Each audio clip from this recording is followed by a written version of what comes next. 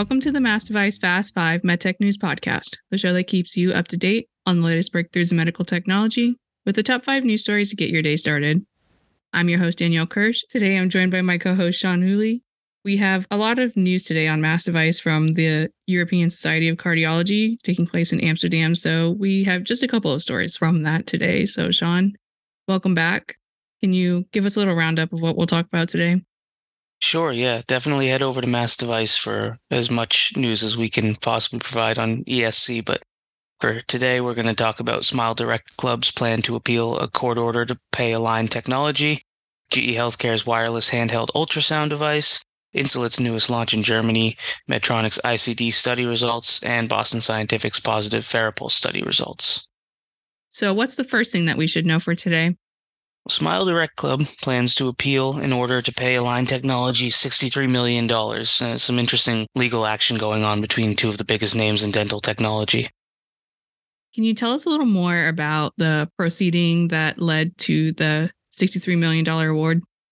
Yeah, it was quite interesting. It was my first time coming across, this whole sort of feud. And in 2016, Align became an investor, strategic partner, and exclusive third-party supplier of aligners through an agreement with SmileDirectClub, purchasing a 19% ownership stake in the company at the time.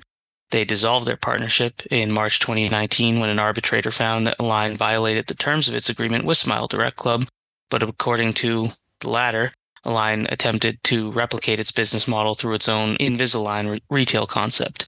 So the arbitrator ordered Align to close its retail locations, return its stake, and barred the company from competing until August 2020. But once August 2020 rolled around, Align alleged that SmileDirectClub breached the agreement's terms, causing the company damages.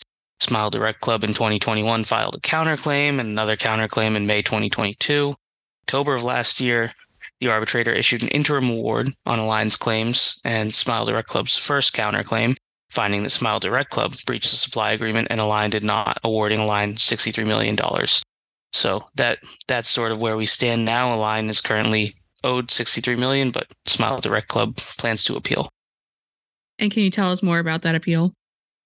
Yeah, so in response to the confirmation of the $63 million award, SmileDirectClub announced that intent to appeal, saying it looks forward to its opportunity to present the facts of the dispute during the appeals process. So the company issued a statement saying that it was disappointed in the California trial court's rulings, but it intends to file the appeal within a 60-day time frame permitted under local law.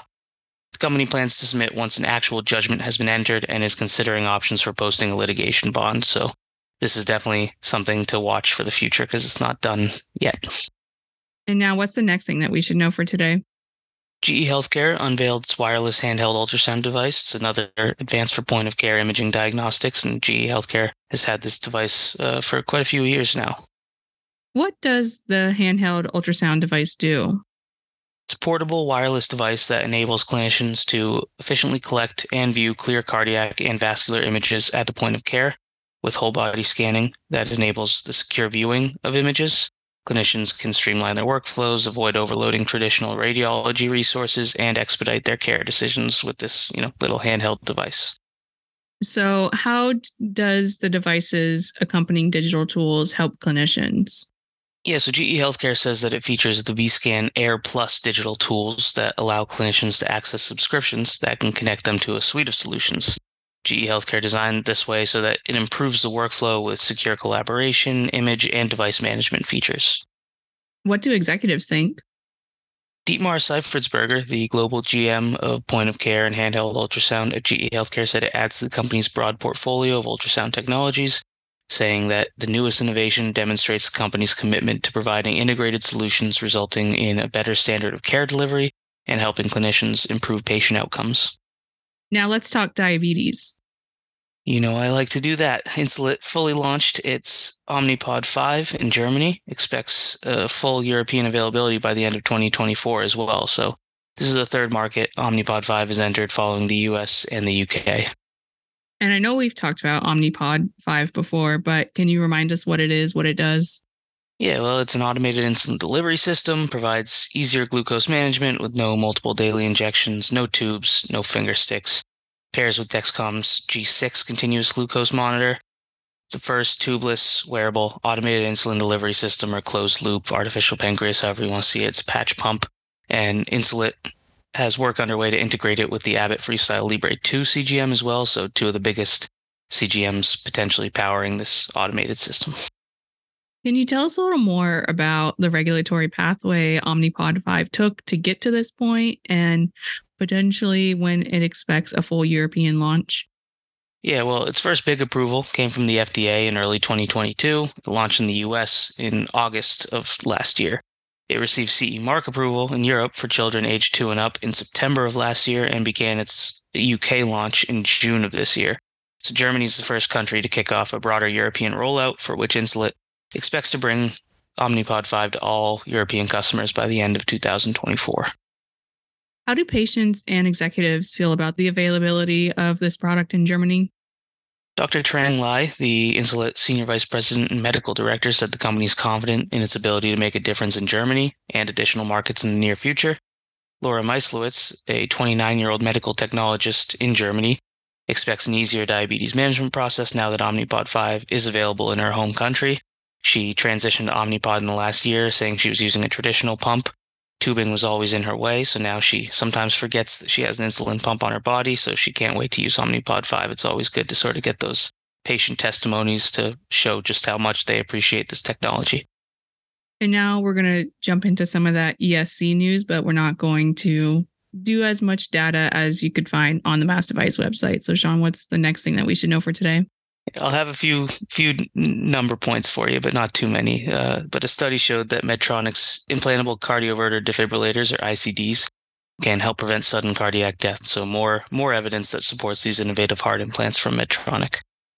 What did two of those Medtronic analyses demonstrate?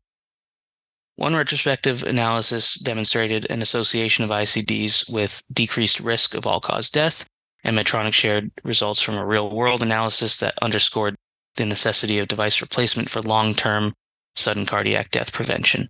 For me, the biggest sort of bit of data out of that is that out of more than 25,000 patients, a total of 2,100 or 8.4% received an ICD within a year, and those patients had a 24.3% lower risk of death than the patients with similar characteristics without an ICD in this patient population. So interesting. And this follows another study the company did on ICDs, right? yeah, so the positive data ESC follows a May study that supported the ICDs, showing that nearly half of first-time ICD patients receive appropriate therapy for ventricular tachyarrhythmias through their 7 years post-implant. Did any of the researchers provide more context to this study?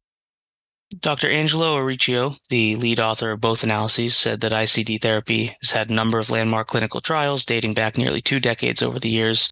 Both medical technology and optical medical therapy have continued to evolve. He said that the analyses show that today's ICDs continue to positively impact patient survival in tandem with modern heart failure medications.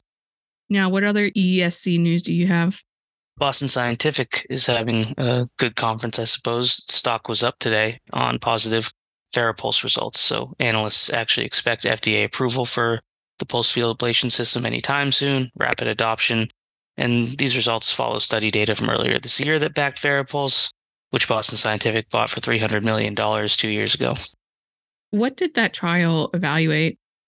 The pivotal Advent trial evaluated the non-thermal treatment for ablating heart tissue in patients with AFib, marking the first randomized clinical trial directly comparing the efficacy and safety of Farapulse against standard of care ablation, which is either radiofrequency or cryoablation, for treating paroxysmal or intermittent AFib. So what did the data demonstrate? The data demonstrated that Farapulse's non-inferiority to the standard of care. The system met its primary efficacy and safety endpoints, and Boston Scientific said that the vast majority of physicians using it only had prior experience with thermal ablation, so proved that it was pretty easy to get the hang of early on. Head-to-head, perhaps the biggest data point comes that through 12 months, Boston Scientific reported 73.3% success for the single procedure off-drug treatment in the pulse field ablation arm.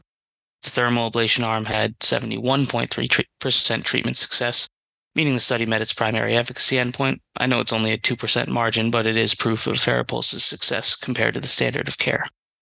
And obviously, if you want a more thorough look at the data, go check it out on Mass Device. But You mentioned that there are some expectations from analysts. Can you give us the analyst viewpoint? Yeah, well, BTIG analysts Marie Thibault and Sam Eiber maintained their buy rating for Boston Scientific following the presentation of these results, saying that the faster approach, now proven as effective and safe as the standard of care, should become a popular option in the US as it already has become in Europe. They added that Boston Scientific expects FDA approval next year, and they think that the results were in line to slightly better than many investors expected. They expect Farapulse, along with other key products at Boston Scientific, to help sustain the company's above-peer sales growth. And that marks the fifth story. So that's all the news that we have for today. Thanks, Sean, for coming on and giving us all this data and all this insight into the medtech industry. Of course, as always, read more on the Mass Device website and check out the show notes at massdevice.com/podcast. Connect with us online. I'm on LinkedIn at Danielle Kirsh, Kirsh. What about you, Sean? I am on LinkedIn, Sean, Sean, Whooley, Whooley. Subscribe to the Mass Device Fast 5 wherever you listen to podcasts and share this episode. Join us tomorrow for your daily MedTech News Roundup. Thank you for listening.